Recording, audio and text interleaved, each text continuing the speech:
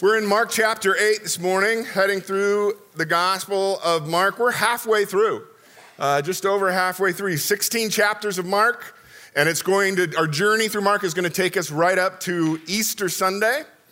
And so if you are part of text groups, I hope you've been enjoying that, getting a lot out. I know my text group's been sharing a lot of really, really good stuff. We're in Mark 8. Wendy and I, the last year or two, really became big fans, like millions of people around the world, of the Mandalorian, the Star Wars series on Disney+. And if you've never watched it, it's a fun story. But what's really interesting, you've got the Mandalorian is this race of people, of course, in the Star Wars make-believe universe, and they are sort of a warrior class of people that's made up primarily of orphans who are raised in this culture to become part of this creed of people, the Mandalorians, and they have a creed that they live by, and there's only a few of them left. And so when they get together, they live by this creed, and they hold each other accountable to this creed. And the way that they will say it is like, this is the way. And they keep repeating that, this is the way. And there's something about that from the very beginning, Wendy and I started watching it, that just resonated with us. This is the way. Well, I've always said that every good story is a reflection of the great story. Why does that resonate with us? Jesus said, I am the way, the truth, the life. And in fact, in the book of Acts that we studied a couple years ago, the early Jesus movement, they weren't called Christians to begin with. They were called people of the way. So I want to pick up on that this morning. And I want to talk about the way of Jesus and unpack that for us a little bit. Let's go to Mark chapter 8. We're going to begin at verse 31 and 32. So Jesus began to teach them that the Son of God must, and if you're studying, you got your notes and your pen, circle must. The Son of Man must suffer many things and be rejected by the elders, the chief priests, and the teachers of the law, and that he must, there it is again, circle it, must be killed, and after 3 days rise again. He spoke plainly about this. This is what's interesting, and the longer that I've been a follower of Christ, the longer that I have studied the story, the more it becomes clear that Jesus' death, his arrest, his suffering, his crucifixion did not happen by mere chance. Jesus made it happen. Jesus is going to push the buttons of the religious leaders, the people that he came from, his own faith. He is going to continue to push their buttons by continuing to bring God's truth, God's way, which is so completely opposite of their religion. And that's what we as humans do. We have our religions. That he is going to be seen as a threat to them, a threat to their power, a threat to their wealth, a threat to their authority, a threat to their public standing, to the point that they would break their own laws and commit murder rather than surrender all of that power and wealth and prestige and standing. So Jesus comes and he says this, and he's going to say it plainly multiple times as they get closer to the last week, that Passover week in Jerusalem. He's going to say, this must happen. It's got to. And then notice, pick it back up there on verse 32, Peter took him aside and began to rebuke him. And the word there in the Greek is like the most harsh rebuke that you can give. Peter is upset, and he rebukes Jesus. No, Jesus, no, you can't do it. This is no. Why?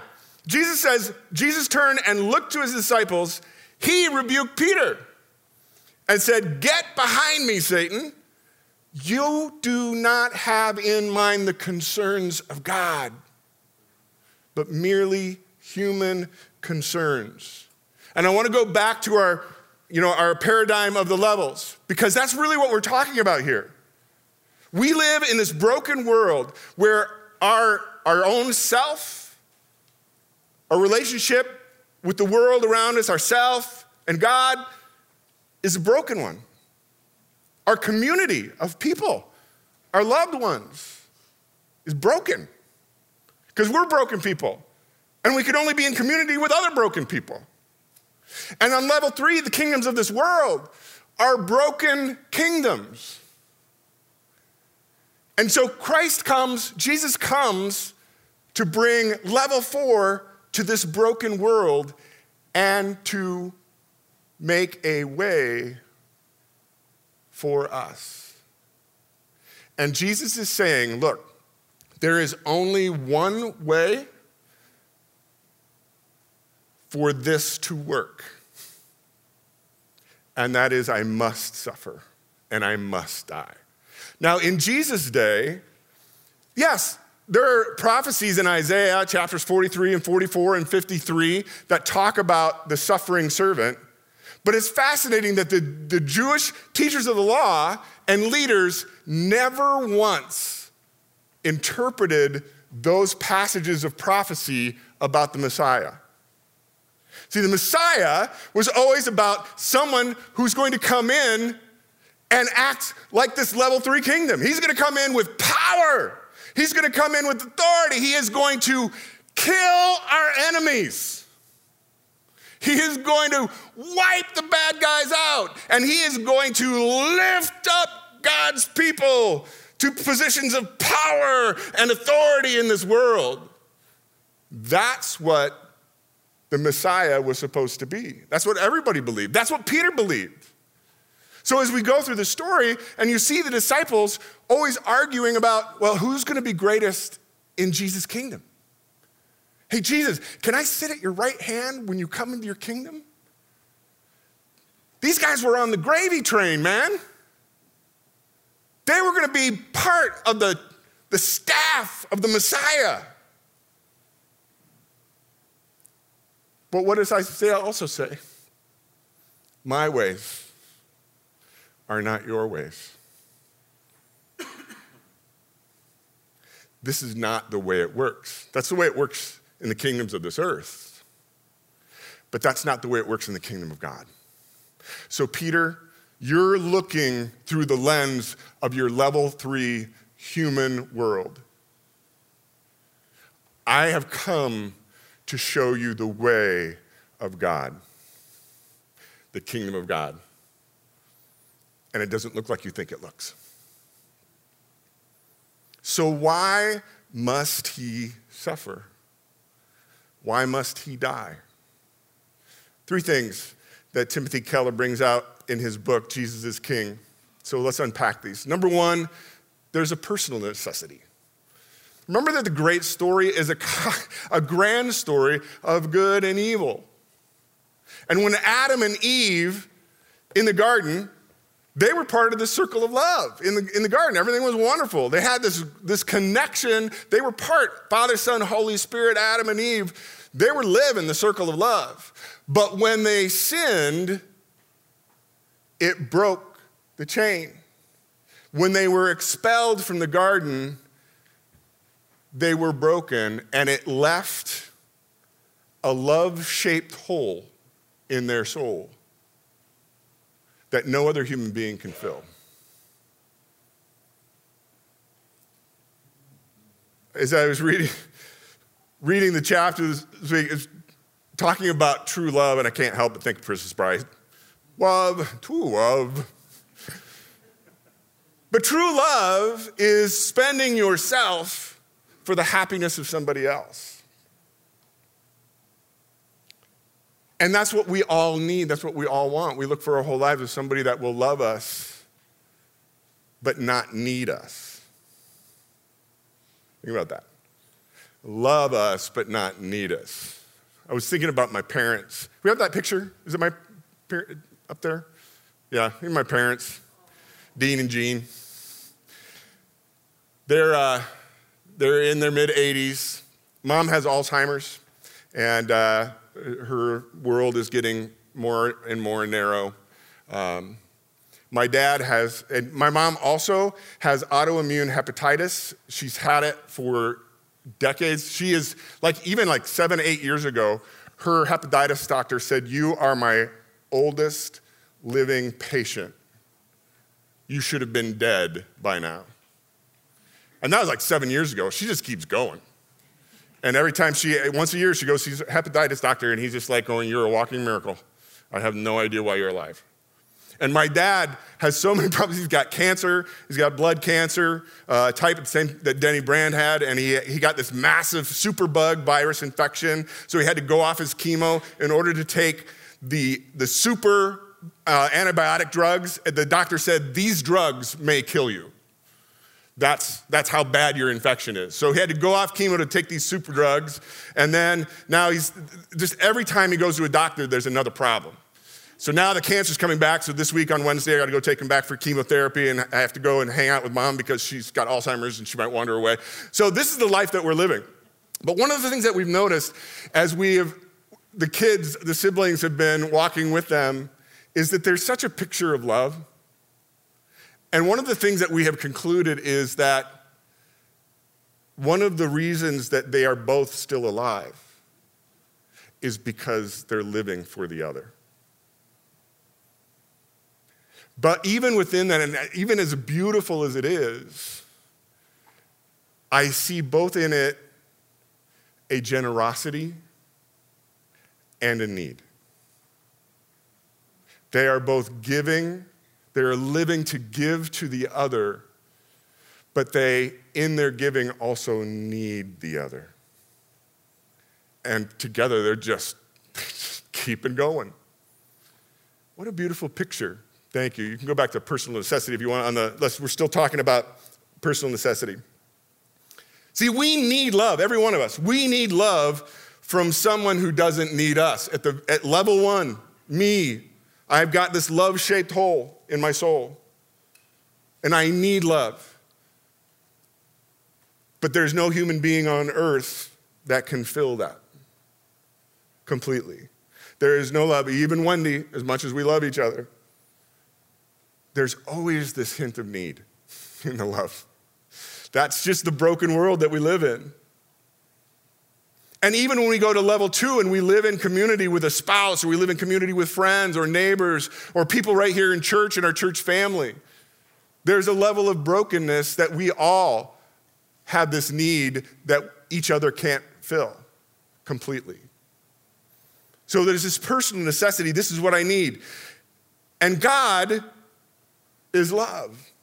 The circle of love. Father, Son, and Holy Spirit, the circle dance, the perichoresis. For eternity, they have been loving one another, present with one another, intertwined with one another in perfect love without need. And that's the picture. And Christ says, I want to restore what was lost in the Garden of Eden. I came to redeem and to fill that love-shaped hole so that all of us can go back to the way it was supposed to be in the beginning. He came to redeem us. Will the circle be unbroken? If Phil was here, I'd have him sing it. Will the circle be unbroken? He came to unbreak the broken circle. So we have a personal necessity. It's also a legal necessity. Okay? Whenever somebody sins against another person, there is a debt created. simple example that color uses is, say you come over to our house and you mistakenly hit the lamp in our living room and it falls on the floor and breaks. Okay? Broken lamp. A debt has been created that must be paid. Either you come and say, hey, Tom, Wendy, how much we want to pay for the lamp, replace the lamp. Okay? You can pay for that debt, or we can absorb it. No. You know what? It's an old lamp. We got other lamps. No big deal. But in forgiveness, we are absorbing the debt. We are suffering the loss because we paid for that lamp. So whenever something happens, there's a debt that's created. And it goes beyond just economics. It goes even into relationships with one another. About 20 years ago, I experienced, there were what turns out to be, I found out later, three individuals who launched a smear campaign against me. And basically contacted everybody in my life that is important to me, including coworkers, family, friends, and accused me of something that I didn't do. I'll never forget that morning when the phone started ringing.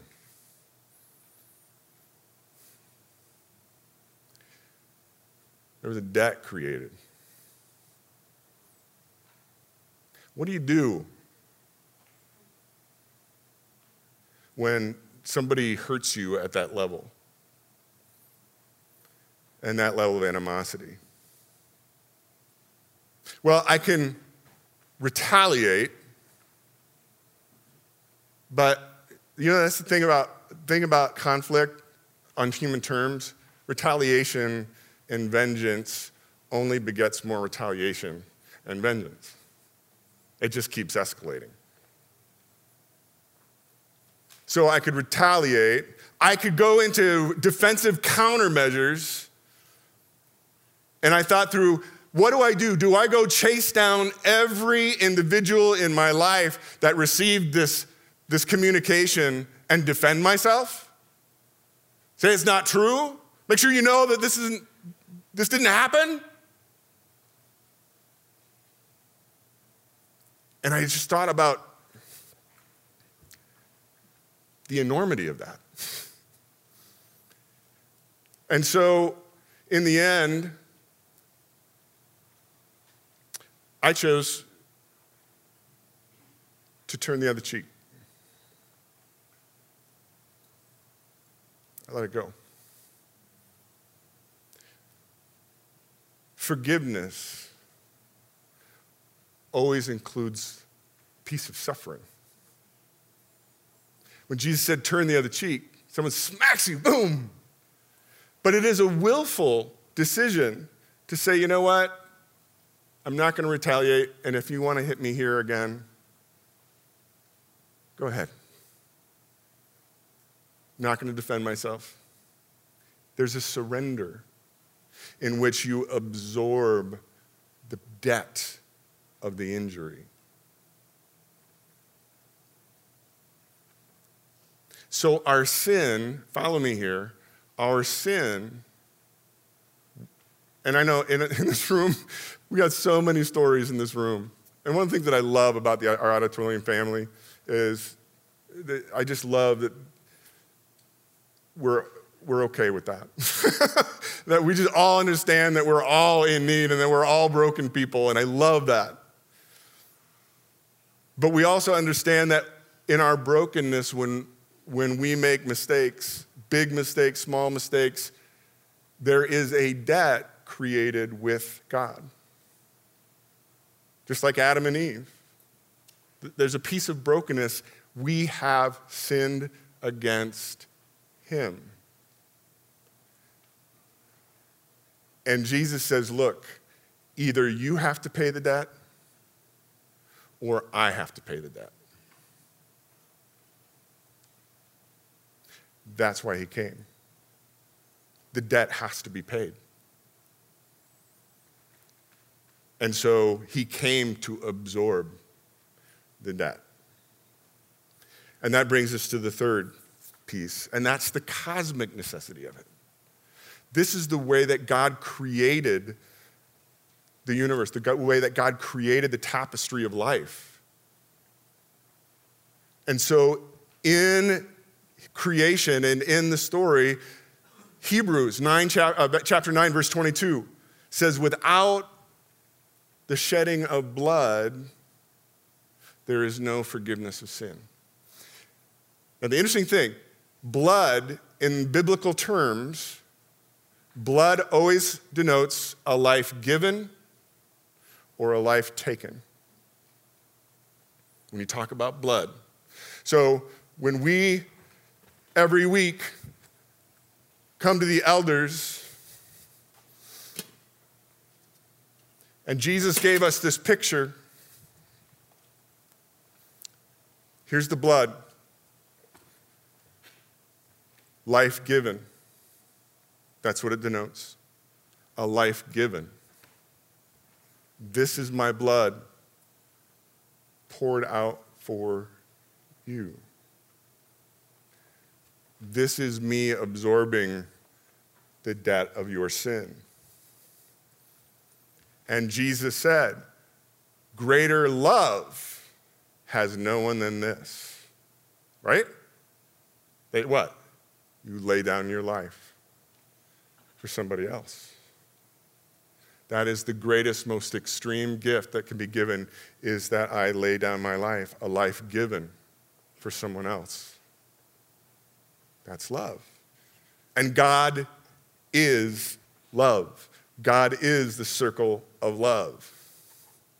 So when we get in Mark, we come to, we've got the Jesus coming. What we're really seeing is Jesus, the King of heaven, come to earth to pay the debt. Without the shedding of blood, there's no forgiveness of sins, to absorb our debt. And in doing so, he is coming into direct conflict with the kingdoms of this world. Don't lose sight of the fact that the world doesn't operate the way the kingdom of God operates. Last Good Friday, if you've never seen it, I really encourage you to. Last Good Friday, we talked about the fact that there was an unholy trinity of world kingdoms that put Jesus to death, that executed Jesus. One is the kingdom of human government, represented by the Roman Empire. One is the kingdom of commerce, money, power, wealth. That was represented by the Herodians, the Herod cartel, and then the kingdom of religion that was represented by the temple power brokers. It was government, business, religion that killed Jesus. The kingdoms of this world, who are controlled by the prince of this world, who was there in the garden and created the brokenness to begin with, by tempting Adam and Eve against Christ. See, so we have to come back and say, on a cosmic scale, this is a grand story that is being told. So as we come into Lent and Ash Wednesday, as we come into celebrate this annual remembering of the story, understand that Jesus' death was the ultimate demonstration of the kingdom of God contrasted to the kingdoms of this world. Winning through losing. Life through death. Receiving through giving. This is the way. This is the way. The way of Jesus is the way of surrender. And that surrender looks like a lot throughout life. It's going to take many, many forms. So Jesus goes on. Let's go back to Mark 8, verse 34. Jesus calls the crowd to him along with the disciples and says to them, whoever wants to be my disciple must deny. Deny means I am going to consciously give up my rights, my desires, all that I can claim. I'm going to deny themselves and take up their cross and follow me. If you want to follow me, then you have to follow me to the cross. You have to surrender yourself the way that I did. Winning through losing, life through death, receiving through giving. This is the way. And it's such a contrast to what the world tells us, because the world tells us, if you get these things, acquire these things, right? And you achieve this position, then you will know that you have value in this world. Right now, I see it most on social media and online. If you get so many followers, if you get so many likes, then you'll know that you are an influencer. Isn't that fascinating? Influencer. And when you are an influencer, you have power in this world. And that's the way the world works. But Jesus says, no. You have to die. You have to give up. You have to lose if you want to win. And religion, man-made religion, is just another form of performance-based identity, isn't it? A lot of us grew up in that, right? You go through the motions. That's what the church, the temple leaders were. My identity is wrapped up in what I do to prove that I am God's person. But it's another form of achieving lots of likes and becoming an influencer. Only it's got a religious wrapped around it. So what Jesus calls us to do is surrender. So this is where we come down to where the rubber meets the road. Last week in the sanctuary, I talked about the experience of Jesus.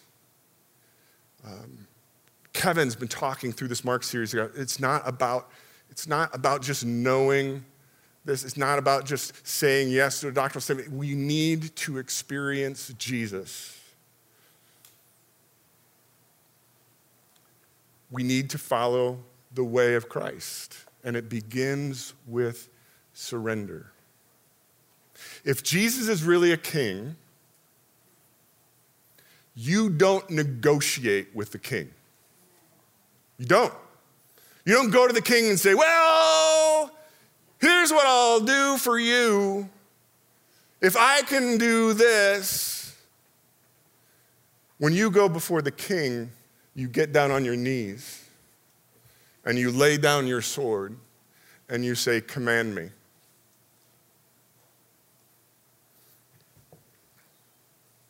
So when I had my Jesus experience, I talked about that last week. I'll never forget. I was singing the old song, I have decided to follow Jesus. It goes through my head all the time. I have decided to follow Jesus. No turning back. The cross before me, the world behind me. No turning back. Even if no one goes with me, I'm still going to follow. No turning back. And it was in that moment that it wasn't just like, yeah, I think I believe. It was, no, God, Jesus, here's my life. I surrender it to you. I claim no rights. Where you send me, I will follow. I will do what you call me to do. I will follow you the rest of my life, no turning back. And in that surrender, it launched something inside of me. The Holy Spirit just breathed into me. It's like, whoa, it changed my life. It changed my family. It changed the whole experience. But that's not the only surrender. Because when somebody ran a smear campaign against me, and I found out that I have people that for 20 years have never spoken to me since that email went out, I had to surrender. I had to surrender. Okay, God, I'm not going to retaliate. I am not going to chase after people. I'm just going to be who you call me to be. I'm going to surrender my desire for vengeance, my desire to make this right. When Wendy and I were struggling to have a baby and it didn't happen, we had to surrender. See, surrender keeps happening all the way through. I'm going to ask the worship team to come on up. Surrender. This is the way. So I want to ask you one question this morning as we go into our ending worship time. Are you living life on your agenda? When you think about your life trajectory, where you're going, what you're doing, is it your agenda? And you come on Sunday morning to negotiate your agenda with God?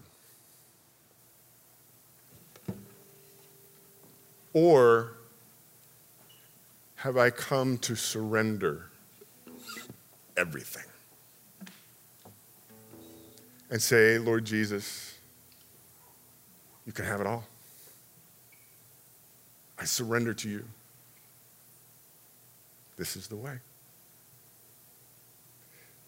As we sing this morning, I would just ask that if you've never done that before, that as we worship, that you would just say that prayer from your heart. If the Holy Spirit's knocking your door and you need to do that, then pray and say, Jesus, I want to give you my all. I want to give you my life. I want to surrender completely to you. Because there's this love-shaped hole in my soul that only you can fill. Not on my agenda, but on yours. And I want to follow you. I want to take up my cross. I want to learn the way of surrender. I want to learn what it means to live by dying, to receive by giving, and by winning, by losing. And if there's a place right now in your life, maybe you've done that long ago, but for whatever reason, you this morning have something in your life that you need to surrender and give up, then I would encourage you to, when we have communion, to come up and to take the bread and to take the cup and to receive what has been given for you. And in receiving his blood, surrender to him what's holding you back. This is his blood. Let's stand and worship together.